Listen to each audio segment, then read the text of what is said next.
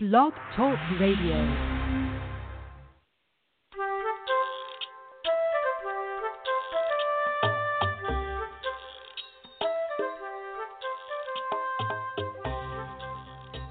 Hi there, I'm Laura Mize, pediatric speech-language pathologist, and welcome to Teach Me to Talk, the podcast. In today's show, we are continuing with our series, Selecting Therapy Activities for Toddlers and Preschoolers with Language Delays. And we are up to Part 7, and this show is actually a continuation of the topic that we started in show 300. This is show number 301. And we started out talking in that show about how we get pretend play going. And I shared a 4-step process for introducing pretend play, but before I get going, I always forget that I should do these little announcements before I start with what the topic is. And let me mention that we have a great 20% off sale going on with the coupon code that you received in your email if you're on my email list. If you don't get regular emails from me, it is so easy to do. Just go to teachmetotalk.com, scroll down to the green bar where it says sign up. You'll put your email address in, you'll confirm it, then you'll get a free parent ebook which explains how language develops. And so if you're a parent and have not looked at that, it is great information for you because you'll really get to a really simplified but detailed explanation of how children learn to communicate. And again, if you have not taken a look at that, I just highly recommend it because so many parents share with me that they didn't really understand how words develop, and they didn't understand how important understanding language is, and they didn't know how important social interaction is to language. They just sort of thought that kids just talked one day almost out of the blue, and it does not happen like that at all.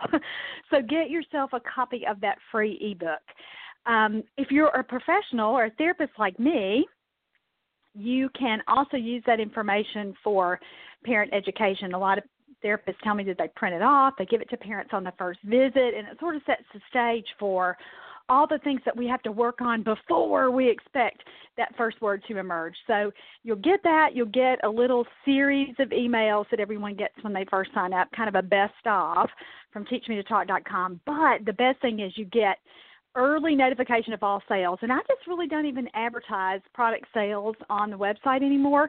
I pretty much use the email list. So that's the very best way to get information. And you'll also get a little notification when a new post is up or when I've done a new therapy tip of the week, which is coming up. So anything like that. So I'd love for you to sign up for that, and I just wanted to be sure that I'm mentioning that today. All right, that's it for announcements. Let's move on with what our topic is. So last week, we are all the way up to, and when we're looking at selecting therapy activities for children, early pretend play. And we talked about how important this is for language development.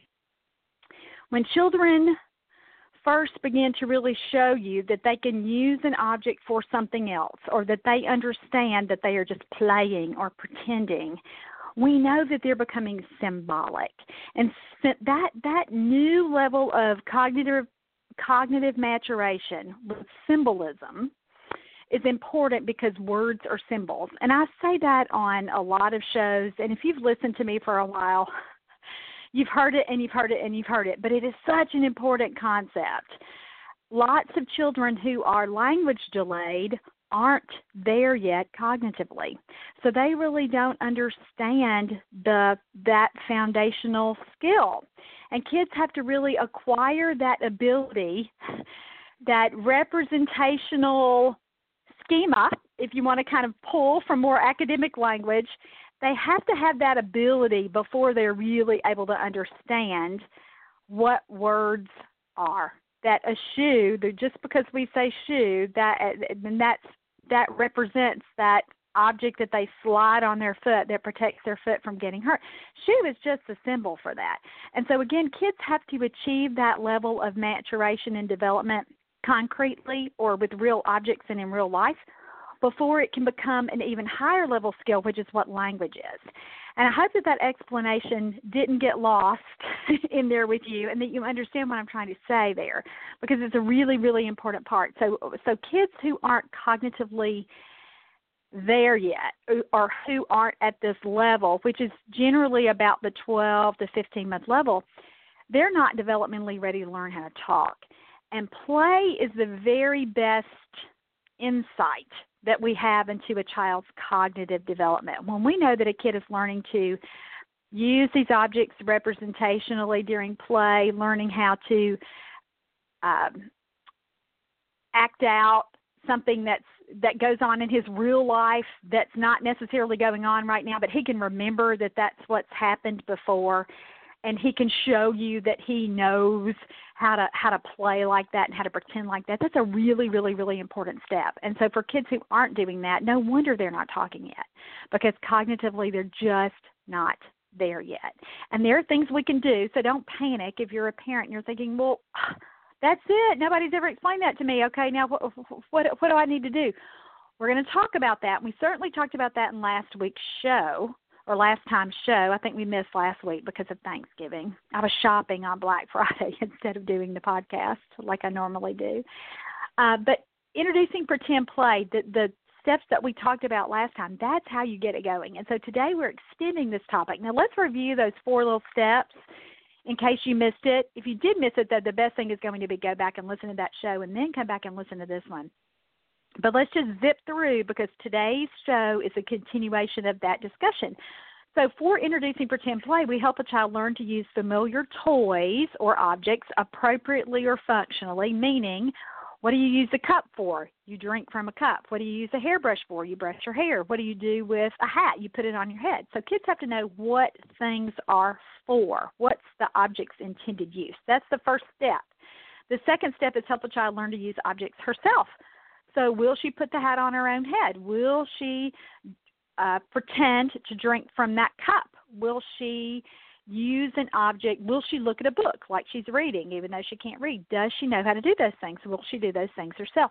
The next little step in introducing pretend play, which is where a lot of our little guys get hung up, is learning how to use an object on another person.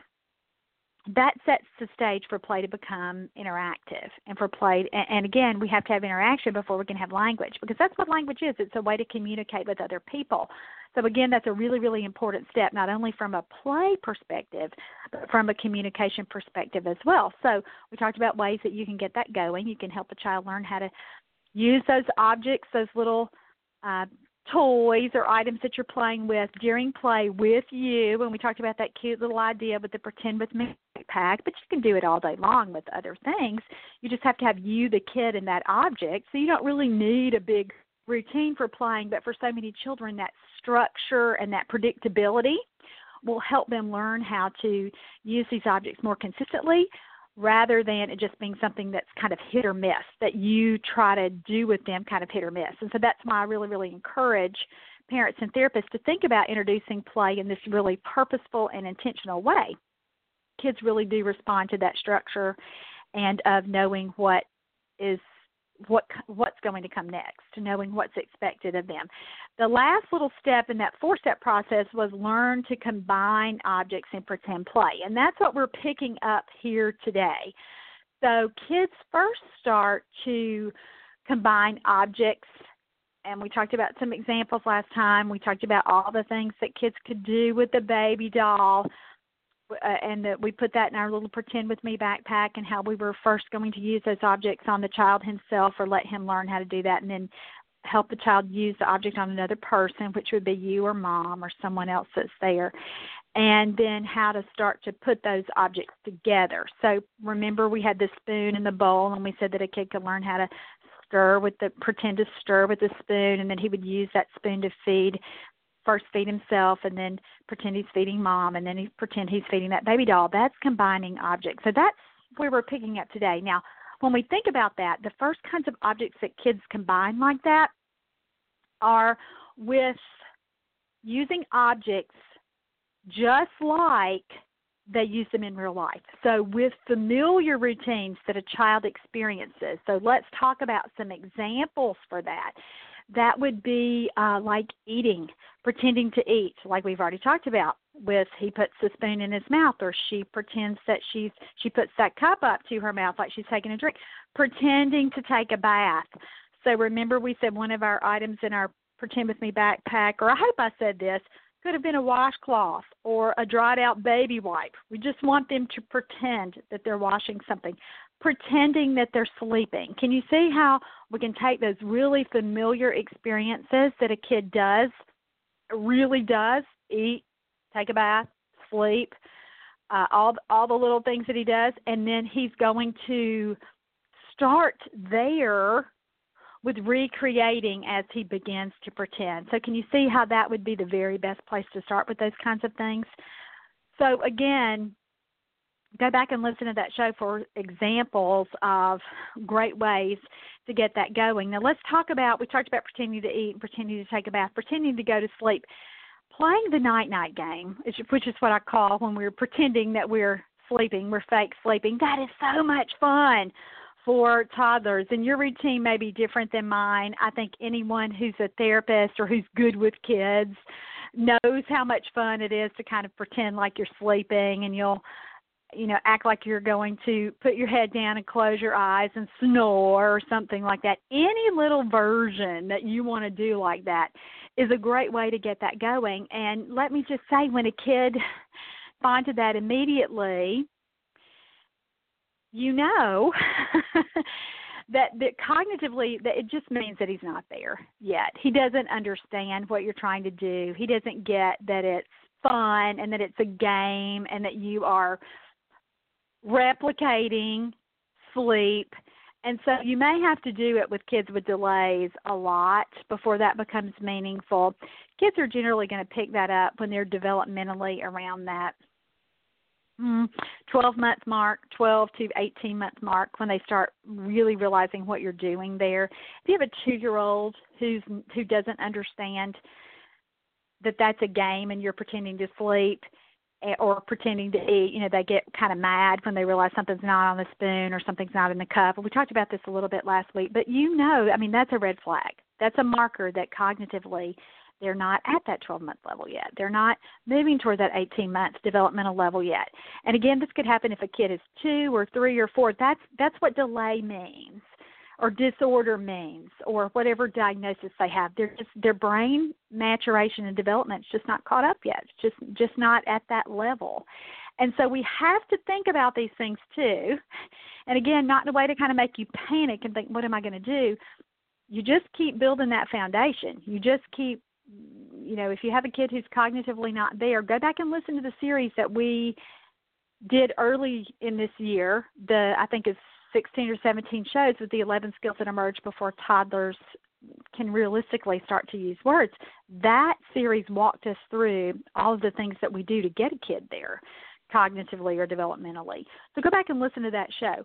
But hopefully, for the child that you're thinking about, or if you're a therapist, most of the kids on your caseload, even though we work with kids with delays, most of the time they will be approaching the level developmentally where this would be expected and fun for them. And if you keep doing it and keep playing, you may have to add some more props. You may have to really do this closer to bedtime or nap time so they make that association. You may have to get a blanket or a pillow or something that lets them make that association, so you make it even more concrete than it would be if you weren't using any sort of little prop. So the night-night game is a great way to get that going. Now, if you need more specific ideas about how to play those little social games and stuff, let me just add this little plug for my book, Teach Me to Play With You, because that book will give you step by step by step by step, not only for a game like the night-night game, but other fun little social routines. And my guess would be, if you have a child who doesn't understand pretending to sleep yet, who's closer to 2 or over 2 or 3, they also need help with the social interaction piece. So Teach Me to Play With You is a great, great resource. And again, it'll walk you through the steps and the detailed explanation for getting a kid to understand this and how to play. All right, so we talked about here that we want children, they first begin to pretend with familiar routines and objects that a child experiences. And then what's that next little bump up? It would be beginning to pretend with familiar routines that a child only observes. So what do I mean by that? That means an activity that a kid sees someone do a mom, his dad, the babysitter, an older sibling, but that they don't necessarily do yet. So like cooking. Boy, kids watch their parents prepare food all the time, don't they? Or cleaning, or even something like driving, or maybe even a personal care routine. That's how a lot of kids get potty trained. They see, if they're a little boy, they see daddy do his business in the bathroom, and they want to do it too. So this is how this next little level of play development emerges. They begin to copy things that they have seen other people do during everyday life, and they want to do that too. So let's talk about how we can help a child begin to do these things. So one activity that I mentioned that's super fun at this developmental level is house cleaning activities. Now, I think house cleaning activities are always a big hit, and they are a great option for toddlers who are active and need to move. So let's say that you've been doing some of this pretending stuff, and you feel that your little friend you're losing his or her attention because they've been sitting with you for 10 minutes or so, maybe longer, maybe shorter, and you think, gosh, they just really need to get up and kind of change the pace here, and they might be not quite overstimulated yet, but they're sort of getting to that point, and you can see that that's about to kick in. House cleaning activities actually will help you continue your goal and your work on pretend play with a little friend at this developmental phase and still give them the movement bump that they need. So any kind of little toddler broom, you can pick that up at the Dollar Tree, or maybe not the Dollar Tree, but the dollar store, one of those other cheaper places, for just a few bucks, and they are so much fun. All three of my kids, the two boys and my daughter, who, again, they're all grown now, all in their 20s, but they all loved just that little stinking broom more so than any other fancier birthday present or Christmas present or any other thing that they could have gotten. They really, really enjoyed that. And even with my little clients over these past 20-something years have enjoyed that too. So that might be an idea for you to add to your therapy inventory if you're a therapist and still get to take your own toys. And certainly if you're a parent. And if you have a kid who, again, is mobile and has enough physical coordination to be able to stand and use the broom. And again, they're not going to be completely proficient with sweeping or mopping or, whatever little housework tool you decide to give them. But they do need that physical coordination piece to be moving, pretty fairly along before they're able to do it. But even now there are vacuum cleaners that I think there's some that even work. Now, I don't have any of those toys, but I know that I've seen a lot of those that kids really, really get into.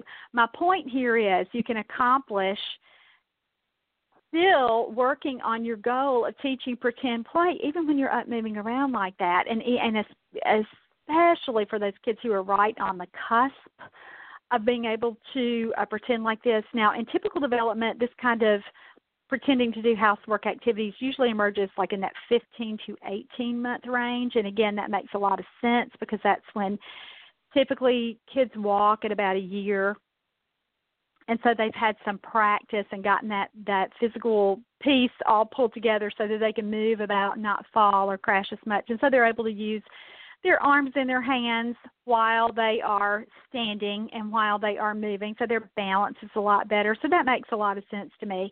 And let me just say again, if I'm not seeing this early housework, imitating housework activities, dusting, trying to sweep, trying to do those kinds of things that they've seen their parents do by about 24 months, I do suspect a cognitive delay. And that's one of the things that I talk to parents about when I'm meeting them for the first time in an evaluation or in those first few sessions where I'm gathering information about a child's play skills. I'll ask things like, does he ever try to copy you when you're doing housework? Will he grab something if you are dusting and try to dust too? Do you ever see any kind of little early pretending like that? And it's important information because this is a pretty universal skill. It doesn't just happen in kids with higher socioeconomic levels or in kids who, it happens even with children who live in third world countries. And again, they may be imitating sort of a different routine my point here is that it's very, very universal to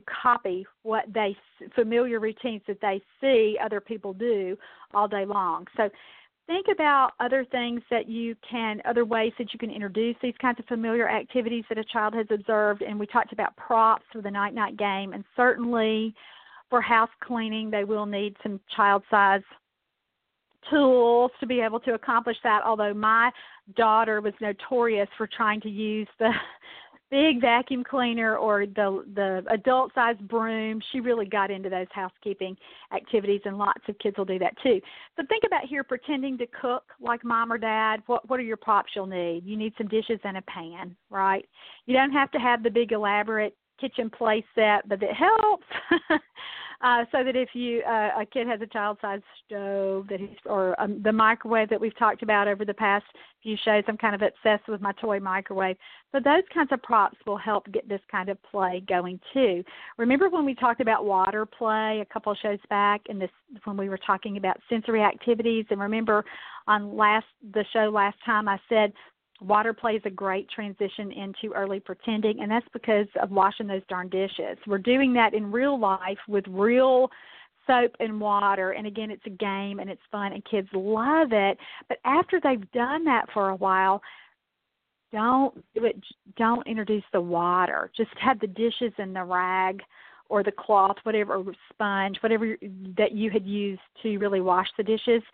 See if you can get it going without the water. And if you do have one of those pretend kitchen sets and it has a little sink as a part of that's a fantastic way to introduce that. You're leaving out what made that activity so concrete with the real water, but at the same time, you're still providing those other props so that it makes sense to a child. I hope that makes sense to you. I hope that example really solidifies in your mind how we move a kid from doing something that's a real-life activity to make it a little more pretend. So you will give them some of those same props, but not provide every single thing that they need. And that lets you know that they're pretending.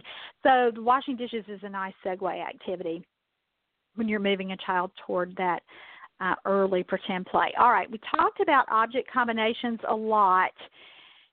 And remember why this is such an important step for language development, not only at the beginning of language, when all of my spiel about symbolism and how kids have to understand and have that cognitive maturation to know that when they're saying something, it really represents the real-life object that they're using the word for. But let's talk about how important object combinations are for language development. I'm not sure if I mentioned it on the last show, and even if I did, it bears repeating. It's worth it because I want you to get this concept.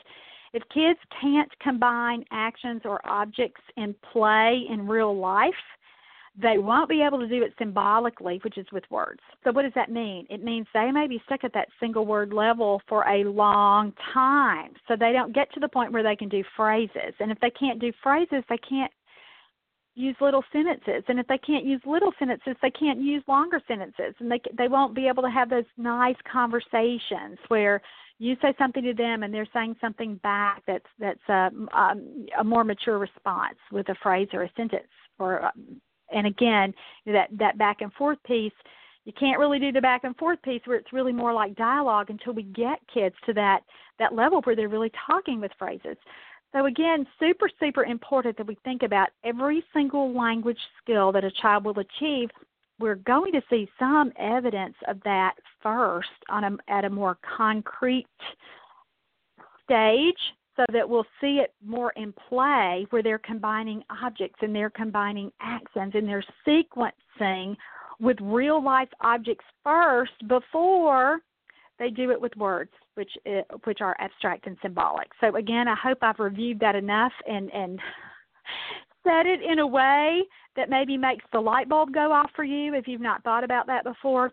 As a parent, you probably haven't thought about that before, and you shouldn't have. That's our job as therapists, to help you know how to think about it and what comes next and how it all relates and ties together. But if you're a therapist, you need to have ways to explain this to parents in real-life terms, everyday language, so that they understand it. And I hope I've done a good enough job there so that you can get your own script going and tell parents, look, I know he gets kind of mad when we try to make him play with objects together. Like, he really let's use kind of a classic example here.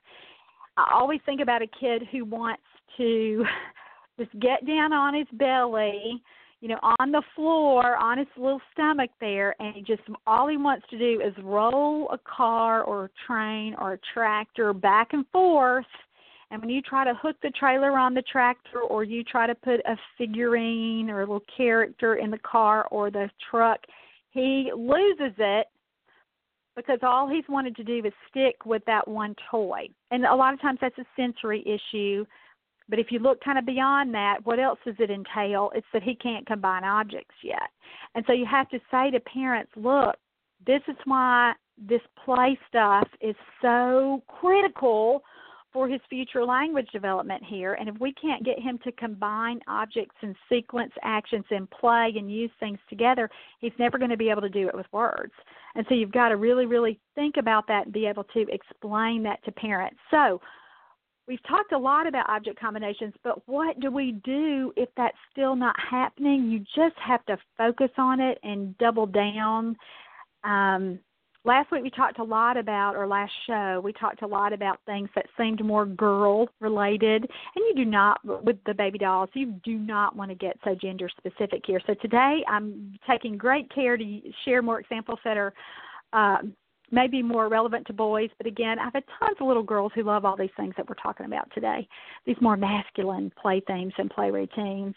But the truth is a lot of kids do have some natural inborn tendencies to gravitate toward toys that are a little bit more feminine or a little bit more masculine, and that's okay too. But here with our object combinations, I've already given you a couple of examples of ways that we would be super intentional and specific about helping kids learn how to combine objects, like I just talked about, hooking the trailer on the back of the toy tractor from a little farm set, or like I said, putting the man in the truck to drive the truck, putting animals in the barn, having the animals, and you'll have a little trough there maybe, and have the animals pretend to drink from the trough. Those are object combinations. A soldier on a horse, a hat on a cowboy, putting little people from the Fisher-Price Little People school set, just starting with putting the characters in the bus. If a kid likes Jake and the Neverland Pirates, putting the pirate in the ship. So those really simple, early, easy combinations. Now, if you have seen my Is It Autism course that I published this summer, in part 2 of that course, we focus strictly on intervention. And so if you're a therapist and have not gotten yourself a copy of that course, do it, because it'll change how you think about designing those initial treatment plans and maybe help you think about some other areas that you haven't addressed, like this with play. And so there's a little boy on there that I've worked with. He's an out-of-town client. I've seen him here, and then I've also seen him in his hometown. And he had a ton of difficulty with this, with learning how to combine objects and play. Actually, he didn't really play at all, and his parents are very economically blessed, and so they had toys, lots and lots and lots of toys that this sweet little boy never played with.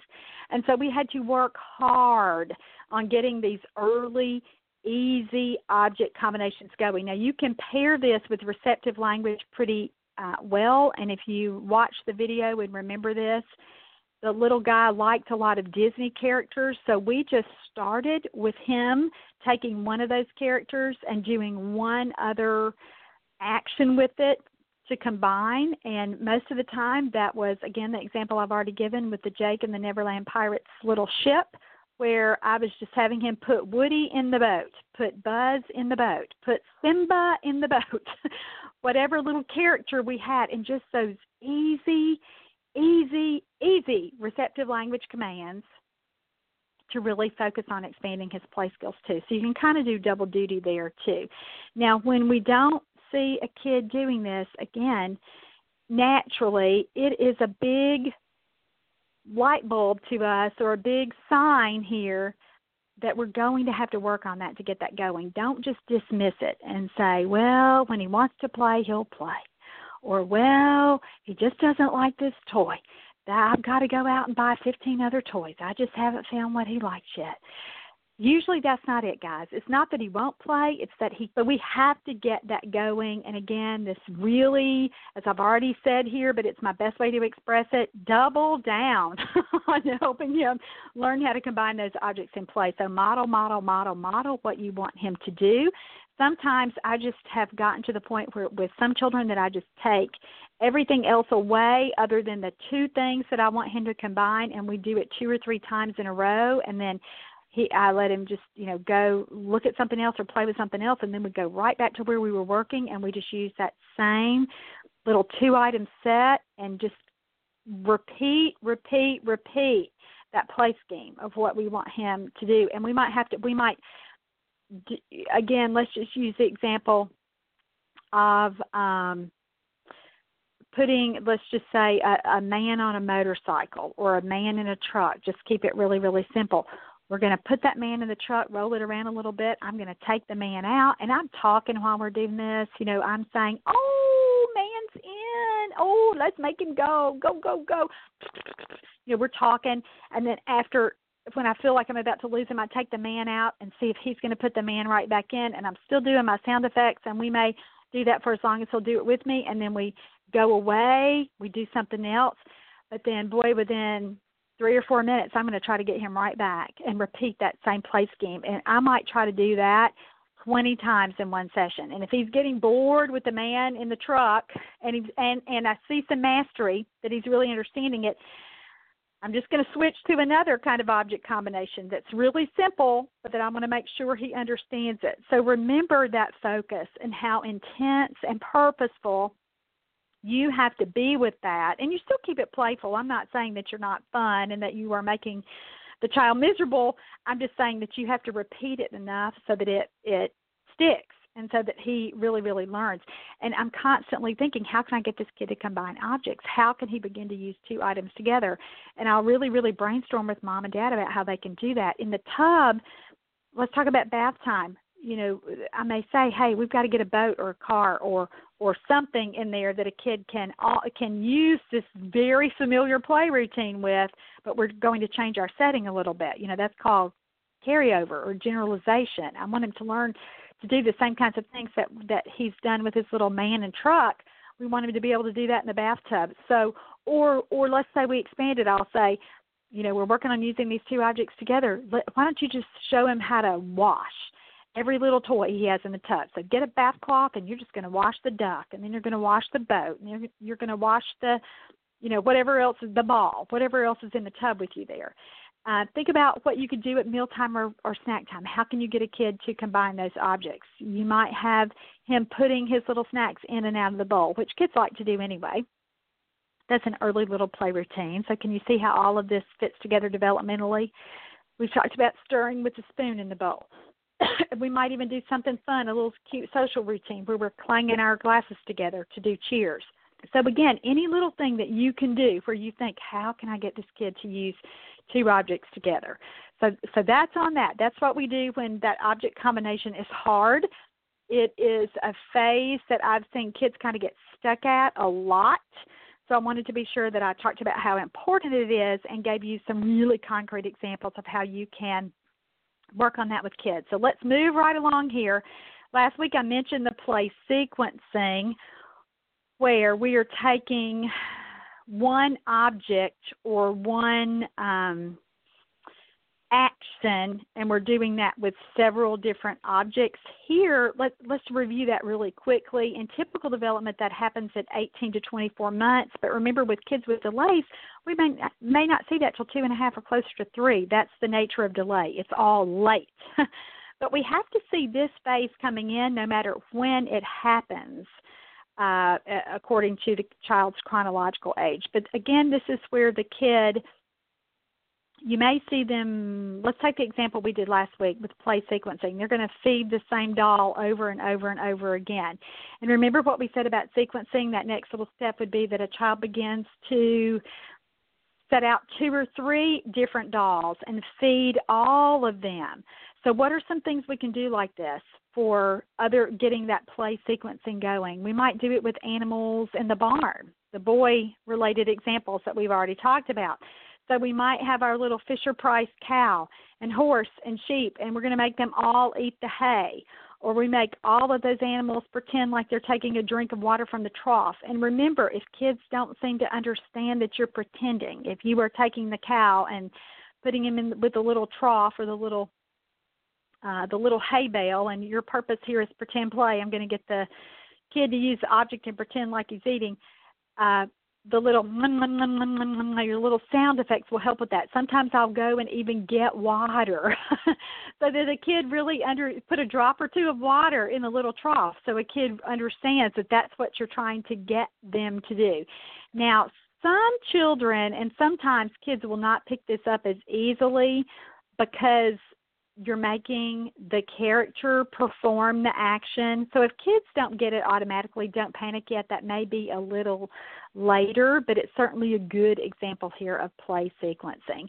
Remember, we've talked about water play. So what could you do here for play sequencing? We talked about last week getting the pretend bathtub. So what might you do? You might gather some, beyond the baby doll, get some other dolls. So you have 2 or 3 dolls there to do it.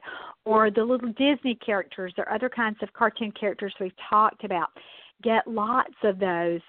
And by lots, I mean 3 or 4, not 17, but several that they can pretend like they're taking a bath and the child is washing them, or pretend like they're swimming. I think I mentioned that little Barbie swimming pool that I use all the time, and I believe I posted that a couple of weeks ago when we talked about water play. And again, this is a super way to carry over that pretend play theme when it starts out as a sensory activity and then we move it to pretending.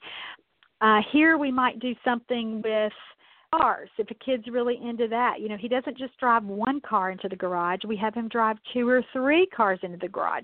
Another toy that's really fun here is a vehicle carrier. And I think it's in my DVD, Teach Me to Listen and Obey 2, where I'm using that with several little boys. And boy, that was a big hit. And that toy happened to just be at the place that we were videoing that DVD, and I had never played with that in therapy. My own children had that, and I just realized how fun that was. And then when I started to think about why did that toy really resonate with so many kids, it's because it's a great first example for play sequencing. They can do the same action over and over and over with lots of different objects. So they can put the car in, and then another race car in, and then a truck in. And then they can even go get their Thomas trains and put them in the vehicle carrier. So think about those kinds of things and how important that is to getting sequencing going. And so remember here, you're taking several objects, but you're performing the same action over and over and over. And that is a little different than how we usually think about play sequencing. Usually we think about the same object with several actions, but here it's different. You're taking several objects with the same action. So that's what comes first, and that's where a lot of our kids are kind of stuck. And if we'll change it a little bit to think about same action but several different objects, that may help kids get over the hump. Now, for play to be classified as symbolic, I just said this a second ago about sound effects, or the kid just looks at you or smiles in a way, has that little twinkle in his eye so that he knows he's playing. He knows he's pretending. And so we really, really want to look for that. If a kid is still, they seem a little bit confused that, they try to make let's say that we've gone back to that example where you have the farm animals and you are pretending that the cow is eating the hay. If the kid isn't really sort of into that and you see him really messing with the cow's mouth, he's sort of telling you, I don't get that you're having him really eat because I don't really see that food going in his mouth. So that kind of kid may be inquisitive and just kind of gone on to the next level, like, gosh, I really wish that this cow's mouth would open so I could see this. But more often than not, he really doesn't get what you're trying to do. So you may have to back up a little bit and be a little bit more concrete with those kinds of kids. They may be back with that 4-step process that we talked about at the beginning of the show. You may have jumped ahead a little too far. Maybe you need to back up and practice more with those earlier combinations on himself and on another person, and don't combine with different toys just yet. One other point that I have not mentioned yet in this series, but it's so important, anytime you introduce a novel toy, a kid with a language delay may get super, super quiet. Or just, again, you may have heard lots and lots of language, but you bring out this new thing that a kid really likes or he's never seen before, and he may just completely shut down. Why is that? He's taking it all in. He's processing. He's learning how the toys work. So don't panic when that happens. And I'll try to tell moms that a lot. They'll say, I just don't understand it. He likes the toy so much. Why did he all of a sudden just shut down? Why did it look like he's not using very many words anymore? What happened? That's natural. It's new. He's having to learn it all. And again, think about it all and make those connections and make those associations. So anytime you're introducing a brand new kind of play or a super cool new toy, expect that a kid would be a little bit quiet at the beginning. And then as he acclimates and becomes more familiar with the toy or the routine, then he'll resume his language with you. If he's been kind of chatty, even at a single word level, you'll start to hear those words again. But give him some time at the beginning to really learn how the toy works, so that he has a chance to, again, think about it and learn about it and remember it and get all that going. Again, that's an internal process before you make a lot of demands for expressive language. All right, so this next little phase of pretend play here, we're going to bump it up a little bit more. This is where a kid uses these multi-scheme combinations, meaning this is where he sequences those other actions. So this is where a kid might bump up to, let's use the baby doll example. They might stir the food in the bowl and then give the doll a bite and then pretend that they're going to wipe the doll's mouth, that the doll has gotten messy when they fed them. Or they feed the doll, 4 or 5 bites in a row, and then they try to give the doll a drink, okay? That kind of sequencing really does start to happen around the age of 2. Experts tell us, and research tells us, that by about 24 to 30 months of age, they'll sequence up to 3 actions with one character or one kind of plaything. So let's use it with cars. So the child might take a little car and say that you've gotten a little pretend gas station there, the Fisher-Price gas station. So the kid might drive the car for a little bit, and then he might pretend he's getting gas, and then he might park the car in the garage. So up to 3 actions with one character. Sometimes we expect too much. We want them to do it 25 times in a row, and they're just not quite ready for that. So I wanted to be sure that you keep that in mind about what's developmentally realistic for children. And here is the phase 2 where kids begin to really manipulate dolls or characters to perform those actions. So remember just a few minutes ago when I said they may not be quite to the point where they can make the cow pretend to eat the hay yet. Give them a little bit more time because that's that next little phase up. Now, a cool thing that happens here at about this 2.5-year-old developmental level is kids start to use object substitution. And again, the reason that I'm explaining this in such great detail and with age ranges here is sometimes we expect kids to do this way too early. So what would an example of object substitution be? That would be maybe pretending that a block is a phone, or that they take their fork when they're eating and they fly it like an airplane, or they might take a pillow and pretend like it's their baby doll and hug it and kiss it like it's a baby. So that's usually at about 2.5 where we see that kind of real pretending emerge, and that's how I think about it and talk to parents about it, where we use one object to represent another object. And a lot of times, again, we're trying to get a kid who is just turning 2, but who has a language age equivalency of about 15 to 18 months. We're expecting them to pretend in that way and really use objects that are not that are maybe similar but not close enough so that a kid seems confused about what you're trying to get him to do. It's because he hasn't mastered object substitution yet, or it's nowhere close to that. So that's another important point that I wanted to mention there. And let me just skip on really quickly so that we can get these next 2 little phases in. before we're finished with the show. And the reason that I'm going over this pretty quickly is because a lot of our kids with language delays are not going to be there developmentally when they are still in this toddler period. And remember how we've talked about developmental age versus chronological age?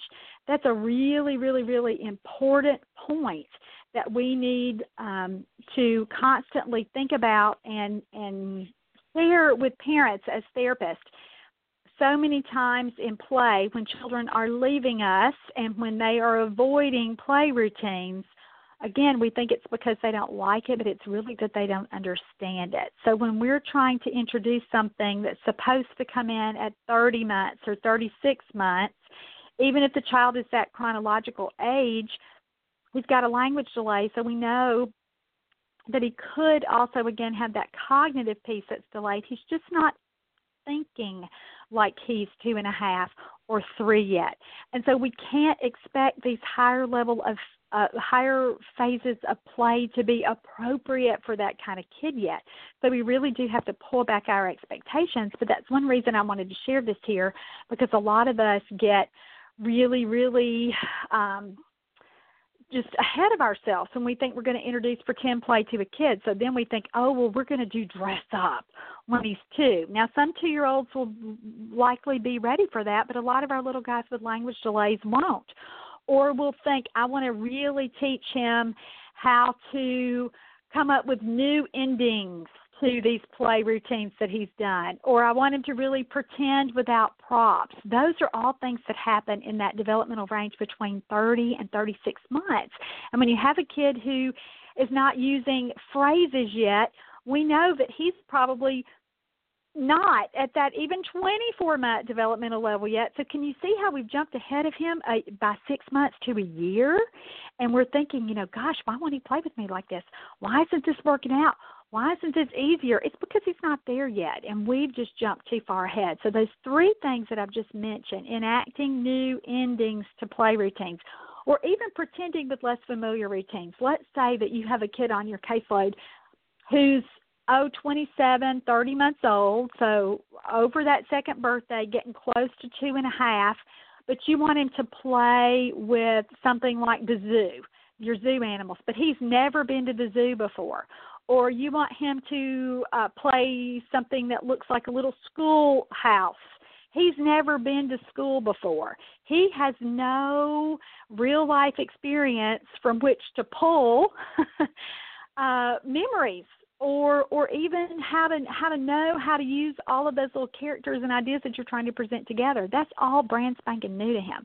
So one of the things that we need to do is really adjust our expectations. And the other thing we need to do is talk with parents and even us ourselves as ways to provide that real-life experience so that those kinds of new play routines will be applicable.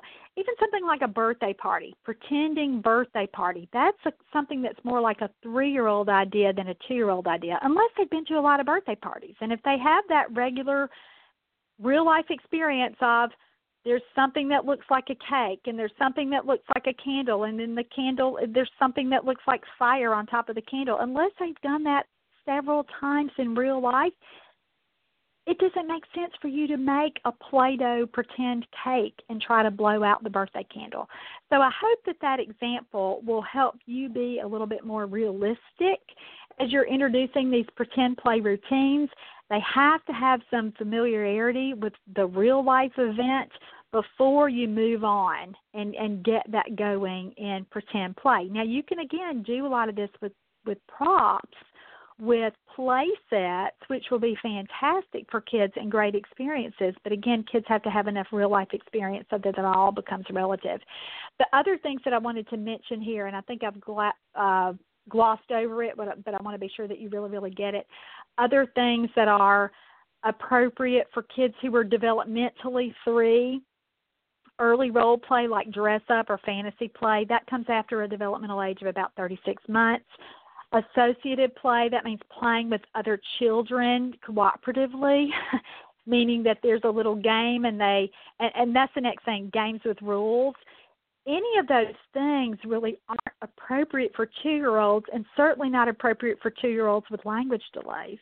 or cognitive delay, some component of that. So you have to really, really keep that in mind and make sure that you are introducing, even in the context of pretend play, things that make sense developmentally. So you can't have expectations that are beyond what a child can really, really do. All right, I hope that that's given you enough information to get going and move kids a little further along with their pretend play. Remember, sets are super, super important, and by sets I mean something that has a house with a lot of little people and other little accessories, or we talked about the farm sets or the superhero sets. Those are all great examples of things that we can use, and we always want to tailor that to a child's interest. We always want to make sure that we're teaching object combinations first and that he has enough real-life experience, not only things that he does or especially of what he has seen other people do, so that he can pull those previous experiences and memories in. And remember, kids have to do this in a concrete way before they're able to do it in an abstract way or a symbolic way with language. So be sure that you're thinking about all of that when you're introducing pretend play with your little clients or with your own child. Now, I know we reviewed a lot of topics today in this show, and I didn't mean for it to be detailed, so it wasn't. I just wanted to really introduce this stuff and really kind of intersplice these topics, especially with what we can do when pretend play is not moving along like we want it to. And I also wanted a big takeaway message from this show to be, even when we're introducing pretend play, is that there's a sequence that kids learn it. So don't get too far ahead of yourself. Don't think about, okay, pretend play, I'm going to come up with this really elaborate, bank robbery scheme or something for a 2-year-old. Unless they've watched a lot of TV, that won't make any sense to them. So keep everything relative and relevant from their real-life experiences, and you are going to have a lot more success with your pretend play attempts. Now, what I was trying to say is all of this information is included in the written summary of the post at teachmetotalk.com, and you can get it there. If you're on the email list, you probably already got that in your inbox, so I hope that you'll take that information and really, really be able to use it in this coming week. All right, that's all for today. Next week's show, we're going to be finishing up this series with selecting therapy activities for toddlers and preschoolers, and we will be talking about early art activities. We'll also be able to pull in some seasonal activities with Christmas and holiday-related things. So that's all for this week. Have a great week. Hope you'll come back. Bye-bye.